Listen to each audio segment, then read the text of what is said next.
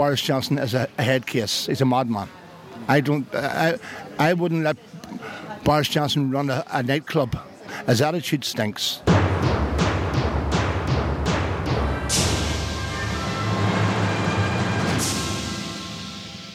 Welkom bij Europamania. Aflevering 13 in de week dat we afstevenen op vrijdag de 13e... met verkiezingen in het Verenigd Koninkrijk, een Europese top... en de presentatie van de European Green Deal. Ja, dat is Frans Timmermans. Belooft een turbulent weekje te worden, hopelijk zonder al te veel ongelukken... aan het einde van de week op die vrijdag de 13e. Ik ben Jesse Pinster, ik ben Europa-verslaggever voor BNR Nieuwsradio. En ik ben André Kekking, FD... ook Europa-verslaggever. Hey Han-Dirk, we zijn een verjaardagsfeestje vergeten. We zijn niet komen opdagen. Vorige week was het verdrag van Lissabon 10 jaar oud. Ja, ik heb jouw hoofdredacteur er ook op aangesproken... dat jij loopt nooit met stropdassen ten eerste. En ook vorige week liep dus ook niet met een blauwe stropdas... met gele sterretjes erop. Maar gelukkig zijn er altijd een stuk of wat presidenten in Europa... die dat dan wel kunnen vieren. Zoals Charles Michel, die nu de Europese Raad voorzit. The Treaty of Lisbon we celebrate today added another building block... to the architecture of today's European Union... making possible... much of the progress in the EU. Is het nou eigenlijk een heugelijk feit? 10 jaar verdrag van Lissabon? Nou ja, kijk, als je eventjes gewoon de kruimeldief erop zet... en het stof er vanaf zuigt, of de bladzuiger of de bladenblazer, wat is het? Ik heb zo'n apparaat niet, hè, want Europa zegt dat die wel erg veel stroom verbruiken. Dus ja, dan luister ik maar, dan gebruik ik zo'n ding niet. Maar... het is vooral historisch natuurlijk gewoon heel erg grappig om terug te kijken. Wij, Nederland en Frankrijk, hebben natuurlijk in 2005... de voorloper van het verdrag van Lissabon, de Europese grondwet, weggestemd. Dat leidde vervolgens tot een reflectieperiode. Die heeft ertoe geleid dat er grootschalige veranderingen in de tekst zijn gekomen. Bijvoorbeeld, jij weet wat de grootste verandering was. De grootste verandering was dat we het geen grondwet meer mochten noemen... wat daarvoor eigenlijk ook al niet mochten. Dus dat is niet eens een verandering. Nee, dat klopt. En die vlag moest weg. En het volkslied mocht ook niet meer. Dat volkslied wat wij te pas en te onpas gebruiken. Ja, precies. En wat ze ook bij het 10-jarige feestje gewoon gebruikten. Want daar stonden dan... Michel noemde ik al even, Ursula von der Leyen... de president van het Europees Parlement en de Europese Bank stonden daar. En die stonden bijna alsof het een voetbalwedstrijd was... in het gelid naar het volkslied te luisteren. Ja, bij ons is dat natuurlijk ook zo van de lezer of de luisteraars kunnen dat niet zien, maar we staan altijd bij de intro van deze podcast staan we altijd met de hand op het hart als het volkslied klinkt. Ja, met die blauwe stropdas aan. Ik wel, ja. Hey, maar toch even, het grote doel van dat verdrag was toch Europa verder brengen, meer transparantie, meer democratie. Ja. En eigenlijk doortastender qua besluitvorming te maken. Het volk, eigenlijk de kiezer, een iets grotere greep op de Europese besluitvorming. Inderdaad, toegankelijkheid, transparantie, je noemt het allemaal. 10 jaar later hebben we heel veel crisis gehad.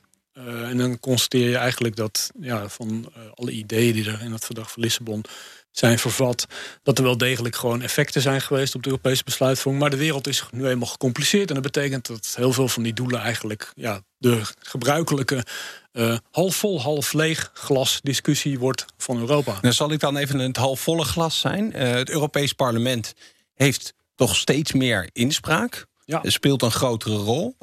Afgelopen verkiezingen dit voorjaar toch meer mensen naar de stembus gegaan dan al die verkiezingen daarvoor. Dus dat is toch ook een bloeiende democratie. Nee, hartverwarmend. Ja, het grappige is dat onlangs kwam er dus een onderzoeksrapport of eigenlijk een nota uit van het SIPS, het Svenska Institutet voor Europa Politiska Studier. Ik weet niet of de uitspraak, of ik daar mee naar de volgende ronde ga. Maar het komt er eigenlijk om neer dat ze een aantal eminente denkers over Europa, waaronder Luc van Middelaar, hebben gevraagd om nog eens hun gedachten over 10 jaar verdrag van Lissabon vast te leggen voor het nageslacht. De Nederlandse hoogleraar die ook de speechschrijver is geweest van de eerste president van de Europese Raad, Herman van Rompuy. Ja, klopt. Die allemaal de nieuwe machtsverhoudingen in Europa van heel dichtbij heeft zien zich ontwikkelen. Uiteindelijk is de bottomline, denk ik, als je dit stuk leest, en het is heel interessant, ik kan het iedereen aanraden om nog eens tegen het licht te houden, dat er inderdaad de rol bijvoorbeeld, zoals jij net zegt, van het parlement heeft meer greep gekregen op Europese besluitvorming, maar een ander doel was om gewoon doortastender op te treden. Een van de scribenten, een van de deelnemers aan dit rapport zegt bijvoorbeeld van het is allemaal leuk dat het parlement met een grote rol voor de democratie. Wil niet zeggen dat daardoor snellere besluitvorming is gekomen. De rol van de regeringsleiders, de lidstaten, is eigenlijk misschien wel groter geworden door wat er besloten is en wat er in dat verdrag van Lissabon staat. Ja. Ook een punt wat ik laatst andere Nederlandse hoogleraar Mathieu Segers hoorde maken. Weet je, omdat daarvoor waren het een beetje losvaste toppen. Die werden dan georganiseerd door het land wat dan toevallig voorzitter was. En dat is natuurlijk daarna wel veel, in ieder geval gestructureerder geworden. Weet je, eind deze week zit er weer een Europese top aan te komen. Die is er altijd in december, vlak voor de feestdagen. En zo op vaste momenten door het jaar heen. En dat is toch eigenlijk een beetje het gremium geworden waar beslissingen nemen, wil ik misschien niet gelijk zeggen, maar wel de grote thema's besproken worden met als doel om tot een beslissing te komen. Ja, dat is inderdaad waar. En je kunt, Van Middelaar zegt bijvoorbeeld, heeft al vaker gezegd, die heeft natuurlijk voor Van Rompuy gewerkt en die heeft eigenlijk destijds een van zijn punten die hij vaak heeft gemaakt, is dat gewoon als het gaat om politieke grote dingen, dat er eigenlijk in Europa te weinig regie was. De Europese Commissie is vooral een handhaver van regels, maar als het gaat om visie, strategie enzovoort, dan was het toch een soort lacune in feite in de manier waarop Europa gewoon beslissend en besluitvormend kon optreden. Door een vaste voorzitter van de Europese Raad zou je kunnen zeggen dat er meer regie komt op het vlak van de regeringsleiders, maar tegelijkertijd daar kun je ook weer wat tegen inbrengen. Je kunt ook zeggen, het verdrag van Lissabon heeft ervoor gezorgd dat Europa met meer gekwalificeerde meerderheid kan besluiten. Dus niet iedereen heeft een veto meer. In de praktijk leidt het ertoe dat, omdat die regeringsleiders toch het liefste met consensus, dus ze zijn het eigenlijk het liefste allemaal met elkaar eens, dat leidt er gewoon toe dat er toch eigenlijk relatief gesproken minder doortastend besluitvormend wordt opgetreden dan ze had gekund met de meerdere mogelijkheden voor gekwalificeerde meerderheid besluitvorming. Dat is een heel ingewikkelde zin om te vertellen dat er niet zo heel erg veel veranderd is en dat Europa toch nog steeds gewoon moeizaam vooruit gaat. Als je inderdaad het glas half leeg nog eventjes erbij pakt, er is ook een soort angst voor dat verdrag van Lissabon. In ieder geval om het los te laten. Want als je echt grotere veranderingen zou willen doorvoeren, dan loop je op een gegeven moment aan tegen wat daar is afgesproken en dat je dat zou moeten gaan aanpassen. En daar zit zo'n trauma vooral in dat proces naar dat verdrag toe met Nederland, met Frankrijk, die niet die EU-grondwet wilden, dat ze daar dus nooit aan durven te beginnen. Dus iedere keer als je echt grote radicale veranderingen zou willen doorvoeren, is het maar dan moeten we een verdrag wijzigen. Daar gaan we natuurlijk nooit aan beginnen.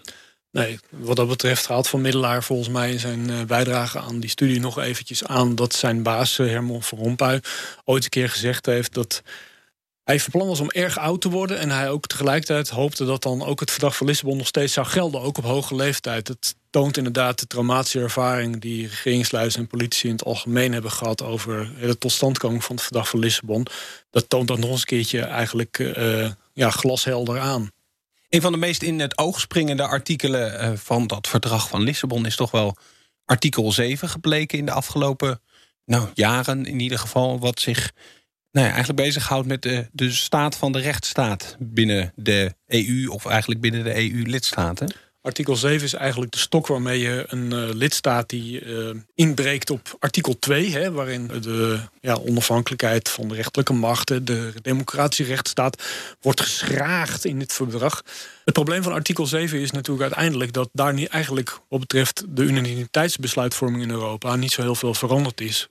Het is inderdaad zo dat de lidstaten kunnen besluiten op basis van artikel 7... dat bijvoorbeeld een lidstaat die heeft ingegrepen op de rechtsstaat, dat die tijdelijk of voor langere tijd zijn stemrecht kwijtraakt. Maar het probleem daarvan is dat zo'n lidstaat altijd gewoon een vriend kan vinden in de Europese Raad die dan alsnog een veto oplegt. Zit je aan bepaalde landen te denken hierbij? Ja, je hebt vrienden en hele grote vrienden en kleine vrienden. En soms heb je strategische vrienden. Er is altijd wel iemand die natuurlijk gewoon bereid is om te zeggen van ik vind het toch wel vervelend dat jij dat probleem krijgt. En misschien krijg ik het zelf eigenlijk ook wel. Misschien speelt het al bij mij. Dan kun je denken aan onze vrienden in Midden- en Oost-Europa. Dus dat Frans Timmermans als eurocommissaris die zich met de rechtsstaat bezighield, weinig voor elkaar gekregen heeft, eigenlijk, is toch daar vooral aan te danken. Want als ze en laten we ze maar gewoon noemen, Polen en Hongarije, waar een hoop vraagtekens over de gezondheid van de rechtsstaat zijn, als ze daar iets veranderen, dan komt het meestal omdat de rechters in Luxemburg iets hebben gezegd. En niet zozeer omdat die lidstaten dan een artikel 7-procedure hebben die al heel lang loopt. En dan is er weer een hoorzitting en er gebeurt eigenlijk niet zo heel veel. De artikel 7-procedure van Polen en Hongarije staan deze week weer op de agenda van de bijeenkomst van de ministers van Buitenlandse Zaken van de EU. En eigenlijk is daar gewoon, ondanks het feit dat de Europese Commissie die zaak is begonnen, is er gewoon geen enkele progressie in geboekt. En het is helemaal terecht wat je zegt. De enige tanden die Europa heeft laten zien richting lidstaten die ingrijpen op de rechtsstaat, die tanden zitten in Luxemburg en niet in Brussel. Kijk, dat hele verdrag van Lissabon, waar wij natuurlijk vreselijk veel journalistiek plezier aan hebben ontleend, de hele verdrag was natuurlijk gewoon bedoeld om Europa democratischer te maken wat betreft de instituties. Dat de burger meer kon doen. De Europese burgerinitiatief, waardoor de burger ook gewoon in Brussel kon doorklinken. Als hij 1 miljoen handtekeningen had verzameld, dan kon hij iets op de agenda zetten van Brussel. Er is allemaal niet zo heel veel van terechtgekomen. En uiteindelijk maakt een van de auteurs die bijdroegen aan de al genoemde Zweedse studie met onuitsprekelijke naam, die maakt ook het punt van de focus lag heel erg op democratisering van de instituties, maar veel te weinig op democratische situatie in lidstaten. Want uiteindelijk is het toch een optelsom van al die lidstaten waar je op uitkomt. Dan kan je een heel democratisch Europees parlement hebben, maar als je een heel ondemocratisch Hongarije hebt, wat heb je dan eigenlijk bereikt? Precies, en dat verdrag voorkomt dus niet democratische backsliding in slecht Nederlands of democratische erosie in een lidstaat. Terugval? Ja, precies, maar wel misschien van de instituties. En daar kun je gewoon gelijk van alles aanvechten, maar dat Europa of Brussel in dit geval echt de democratische erosie in Hongarije of Polen zelfstandig aanpakt, dat is dus gewoon totaal niet van de grond gekomen. Naast artikel 7 is er nog een artikel wat misschien nog wel iets meer aandacht heeft gekregen. Dat is artikel 50. Zeg maar het artikel waar het deurtje in zit, waar de Britten doorheen proberen te lopen om de Europese Unie te verlaten. Dus laten we snel naar de Brexit gaan en vooral de aanstaande verkiezingen donderdag in het Verenigd Koninkrijk. I don't want an election. You don't want an election. Let's get on.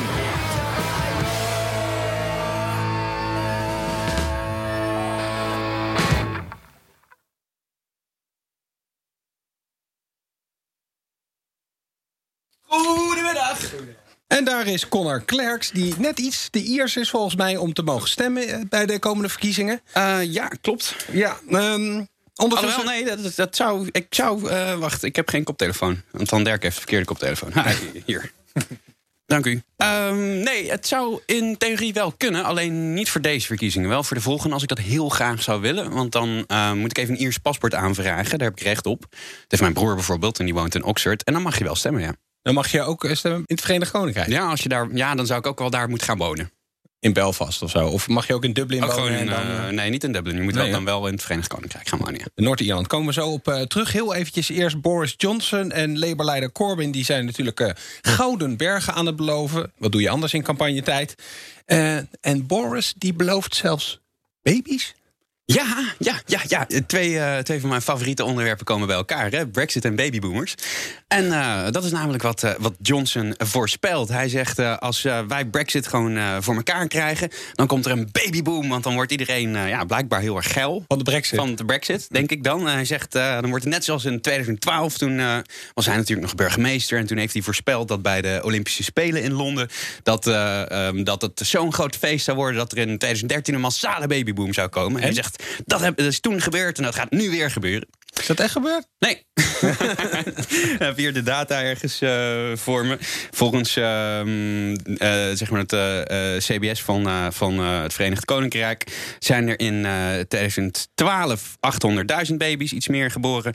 En toch wel bijna 30.000 minder in 2013. Dus 2011 was een heel goed jaar voor de verwekking, om het zo maar te zeggen. Dus maar het jaar voor de Olympische Spelen, dat was toch wel een hoogtepuntje. Dus deze belofte moeten we misschien ook maar met een korreltje zout nemen? Ja, bij Johnson, hè? Dat zou je niet verwachten, maar... Andere belofte van Boris Johnson, die ik in het BBC-debat voorbij zag komen. De prijs van tampons gaat omlaag. To get to the question about the advantages, we can do such things as improve our standards for animal welfare, ban the live export of animals, we can cut VAT on tampons, we can do things to create free ports around the country. There are all sorts of ways in which we can regulate differently and better. We can also, of course, control our immigration system. Nou, het was nog net niet het eerste wat hij noemde, maar het tweede was goedkopere tampons. Nou, goede zaak lijkt me. Nee, op zich is dat natuurlijk... BTW-tarief. Ja, het Europese BTW-tarief ben je dan vanaf. Ja, hartverwarmend. Ik vind wel eigenlijk dat we als Europa dat ook gewoon even moeten regelen. Dat vind ik echt onzin, die tampontax. En hij moet trouwens ook wel iets op dat terrein... want hij is niet heel erg populair, Boris Johnson, bij vrouwen. Hè? Nee, ja, ook weer wel. Want hij heeft, God weet hoeveel kinderen verwekt. Maar vooral dat daardoor... betekent niet dat ze op hem stemmen. Nee, ze stemmen niet op hem. Maar in persoonlijke sfeer doet hij het wel goed. Maar dat heeft natuurlijk ook wat te maken met het feit... dat hij zo vaak alleenstaande vrouwen heeft... of alleenstaande moeders heeft afgezeken. Hè? Dat doet het niet zo heel erg goed bij vrouwen op een of andere manier. Hey, ik zei al even, we gaan nog even terug naar Belfast. Ik was daar voor het weekend een paar dagen. En ik heb dus ook wat meegenomen voor jullie. Ik was op een markt, vrijdagochtend. St. George Markt in het centrum van Belfast. En toen kwam ik dit tegen. Dit is een potje superhete pepersaus. Met de naam... Pain in the hole. Pain in the... Fijn. En de producent is Blackfire, waar ik de hele tijd Backfire heb gelezen trouwens. Maar dit kreeg ik van iemand die ook een beetje pain in zijn hole kreeg van Boris Johnson. Boris Johnson is a head case. He's a madman. I wouldn't let Boris Johnson run a nightclub. His attitude stinks. Maar dit is dus een echte Noord-Ierse peper. En misschien moeten we het gewoon even proeven om te kijken of die echt zo spicy is. En dan moet je dan 3 keer per dag aanbrengen? Oh, ik heb... Een crackertje erbij. Een crackertje erbij. Oh jee. Dit begint langzaam maar zeker. Vraag ik me af of ik goed verzekerd ben of niet. Gewoon een druppeltje. Een druppeltje dan. Jesse maakt nu liberaal gebruik van het flesje dat hij heeft meegenomen. Ja. Oh jezus. Kijken wat er met Conor gebeurt als hij dit eet. Het ruikt nergens naar. Dat is meestal geen teken van... geen goed teken. Komt overeen met de Britse keuken, heb ik begrepen. Oké, nou, daar gaan we dan. Het is heel zuur ook. Oh jezus. Oh ja, dat is wel pittig. Ja? Het is een samenzwering om Europa tot zwijgen te brengen.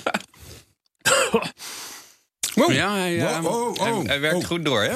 Ja, je moet heel even wachten. Dan, Ja, nou ben ik wel benieuwd of nou uitgerekend de Ier hier het beste tegen pittig eten kan. Ik zie 2 mannen echt zweten. Zo. Zo, daar komt nog even... Zeg maar, het punt wat ik maar wil maken... die Noord-Ieren die redden zichzelf wel. Die hebben geen hete saus uit het buitenland nodig. Ik ben ineens een voorstander van de Brexit. Er is echt enorm veel aanleiding om gewoon hele strenge douaneregels te hanteren. Dit komt mijn hand niet product. Grenzen dicht, jongens. Pain in the hole, dat was ook wel een beetje het gevoel... wat volgens mij die marktmannen, die kleine ondernemers daar hadden... als het over de Brexit ging trouwens.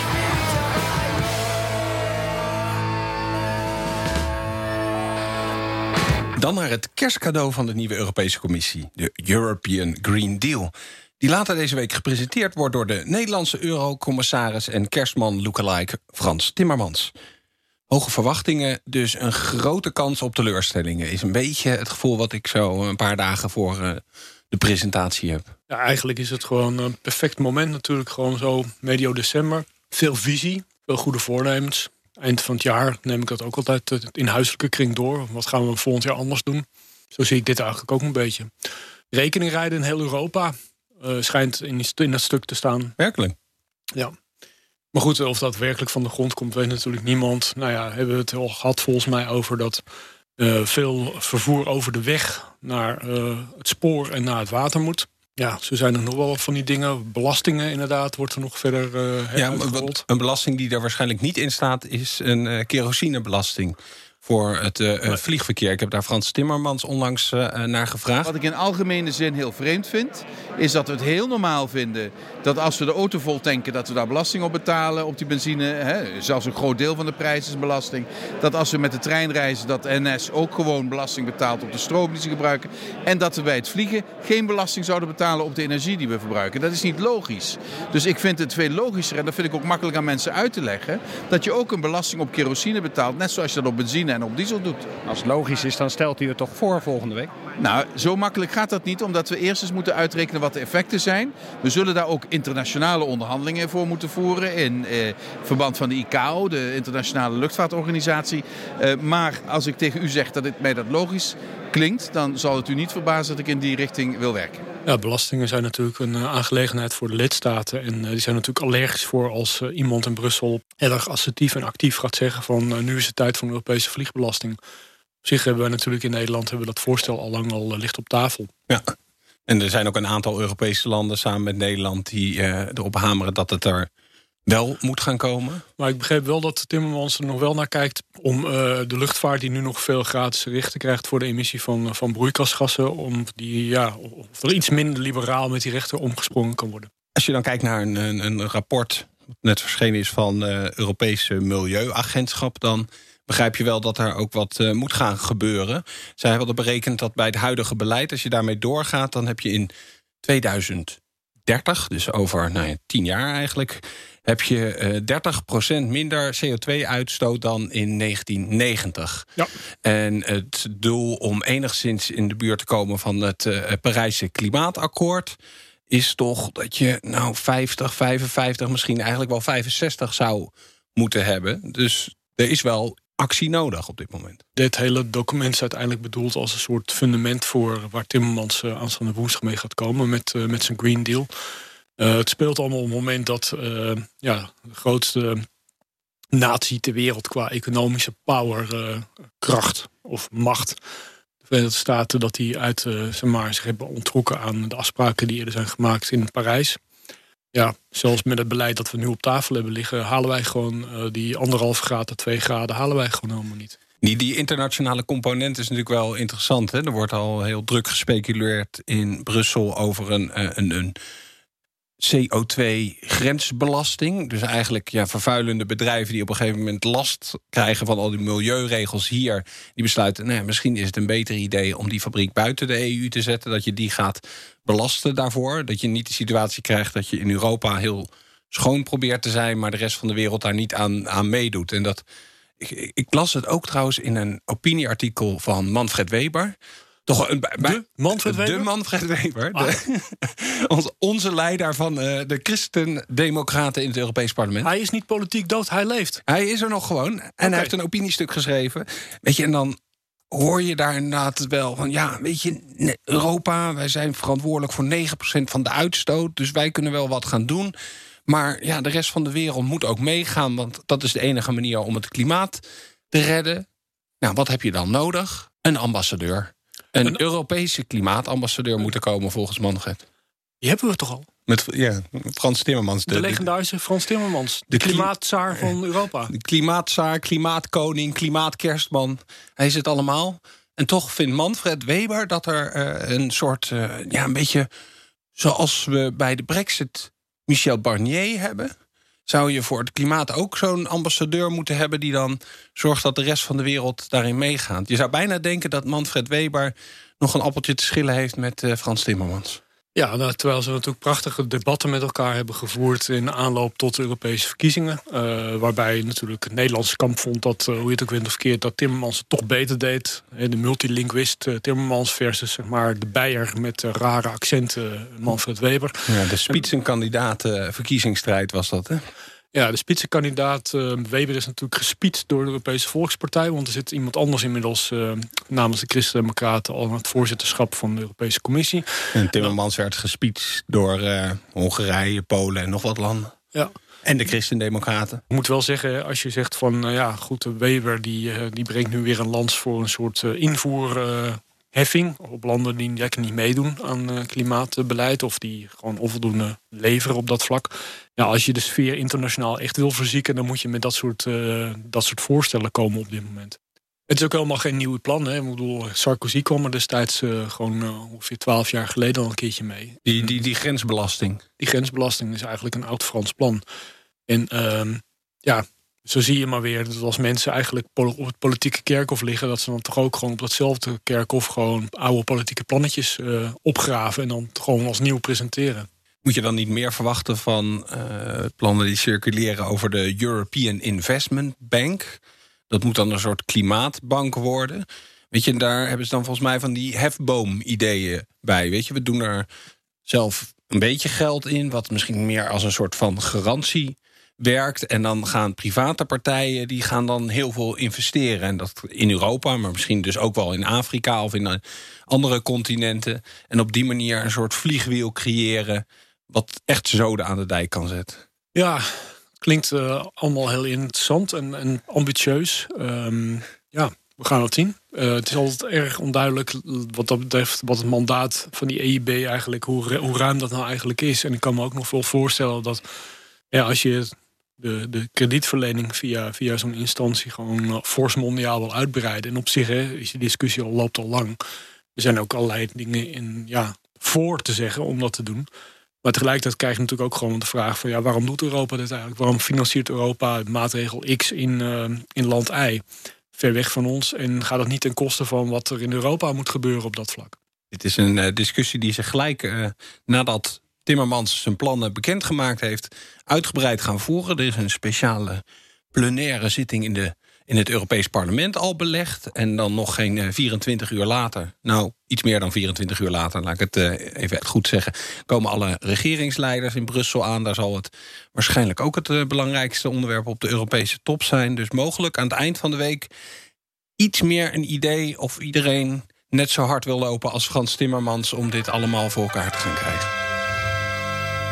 Alle Menschen werden Brüder, wohl ein sanfter Flügelweib.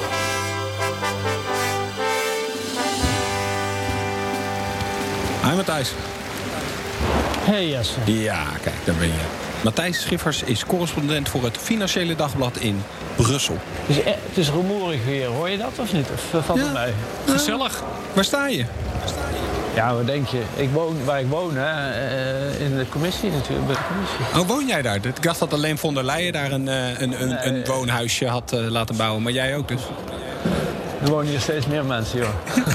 Hey Matthijs, ik vroeg me af, deze week van de verkiezingen in Groot-Brittannië, hoe kijken ze in Brussel daar tegenaan? Houden ze zich nog mee bezig? Of is het zoiets van Brexit in een hoekje duwen en vooral niet te veel aandacht aan besteden? Wat je hier merkt is dat er toch wel een verschil is tussen wat het hart eigenlijk wil en wat het hoofd wil. Ergens is er misschien nog hoop dat de Britten op de een of andere manier toch lid blijven. Hoewel die hoop wel een beetje vervlogen is. En je ook steeds vaker hoort van wat moeten we als de Britten binnenboord blijven en eigenlijk niet echt willen. En dit debat maar blijven voeren.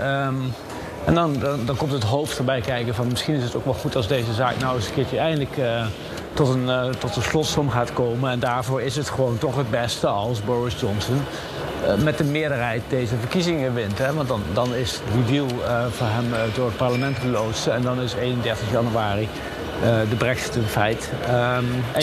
Ik heb toch steeds meer het gevoel dat men daar eigenlijk toch wel een beetje naartoe aan het werken is. En dan kunnen ze eigenlijk alweer gaan nadenken over de volgende stap. Want dan heb je nog 11 maanden waarin er een handelsakkoord moet komen tussen de EU en het Verenigd Koninkrijk. En volgens Boris Johnson gaat dat allemaal prima lukken in die tijd. Ja, daar zijn natuurlijk wel zorgen over. Hè? Die tijd is wel extreem kort als je dat vergelijkt met de tijd die normaal gesproken nodig is voor een handelsdeal. Is de situatie natuurlijk wel anders in dit geval. Beide landen, de VK en de Europese Unie. Natuurlijk, het wordt steeds gezelliger hier, zoals je hoort. Zijn al nauw met elkaar verweven. En wat dat betreft is het uitgangspunt natuurlijk heel anders dan met een land waarbij je alles moet gaan uitonderhandelen. Maar het probleem zit er natuurlijk in. Hoeveel van de huidige afspraken wil Boris Johnson schrappen in de komende tijd? Want hoe meer die wil schrappen, hoe lastiger het wordt natuurlijk om tot toch nog een brede handelsdeal te komen.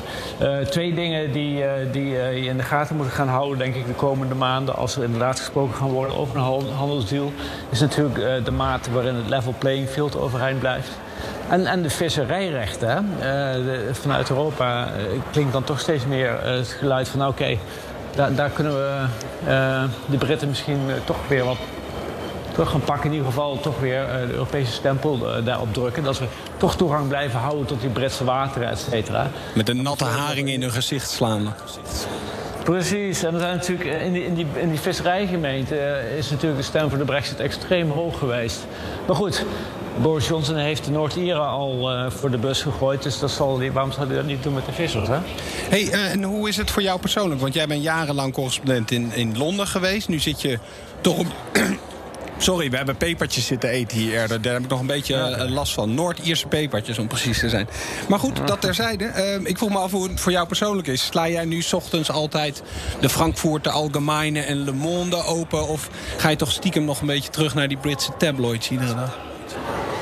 Nou, ik betrapte me de afgelopen week voor het eerst eigenlijk sinds ik weg ben uit het VK. En ik ben in juni vertrokken. Voor de eerste keer dat het 9 uur 's ochtends was. En ik dacht, ik heb nog niet eens gecheckt wat de Britse voorpagina's eigenlijk geschreven hebben. Terwijl dat echt het eerste was wat ik deed 's morgens vroeg. Als ik het al niet had gedaan de avond van tevoren als die pagina's online kwamen. Dus die afstand begint wel een beetje te ontstaan. Het heeft natuurlijk ook te maken met een bepaalde moeheid. Hè. Ik bedoel, in die kranten zie je continu dezelfde verhalen over de Brexit, over antisemitisme binnen de Labour-partij, over leugens van Boris, noem maar op. Het is iedere keer, de NHS natuurlijk niet te vergeten, het is iedere keer hetzelfde verhaal. Dus wat dat betreft wordt het eigenlijk wel heel erg saai. En wat vond je eigenlijk van het laatste debat? Heb je dat tot het einde toe uit kunnen zitten, Matthijs? Ja, ik heb op een gegeven moment natuurlijk even ben ik ervoor gaan zitten en heb ik er ingeschakeld. Maar ik was na 3 minuten echt helemaal klaar. Ik kan die twee echt gewoon niet meer zien of horen. Dat is echt verschrikkelijk. Zet er dan op zijn minst nog een derde stem erbij of zo om het wat leuker te maken misschien. Maar ja, dat is natuurlijk toch een beetje het probleem. Hè? Ik bedoel, als ik nu naar die peilingen kijk in het VK, dan de derde partij, dat zou dan de Lib Dems moeten zijn. Je zou toch verwachten dat die in de peiling op zijn dat die gewoon wat beter doen. Die staan op 13% geloof ik, als ik me niet vergis.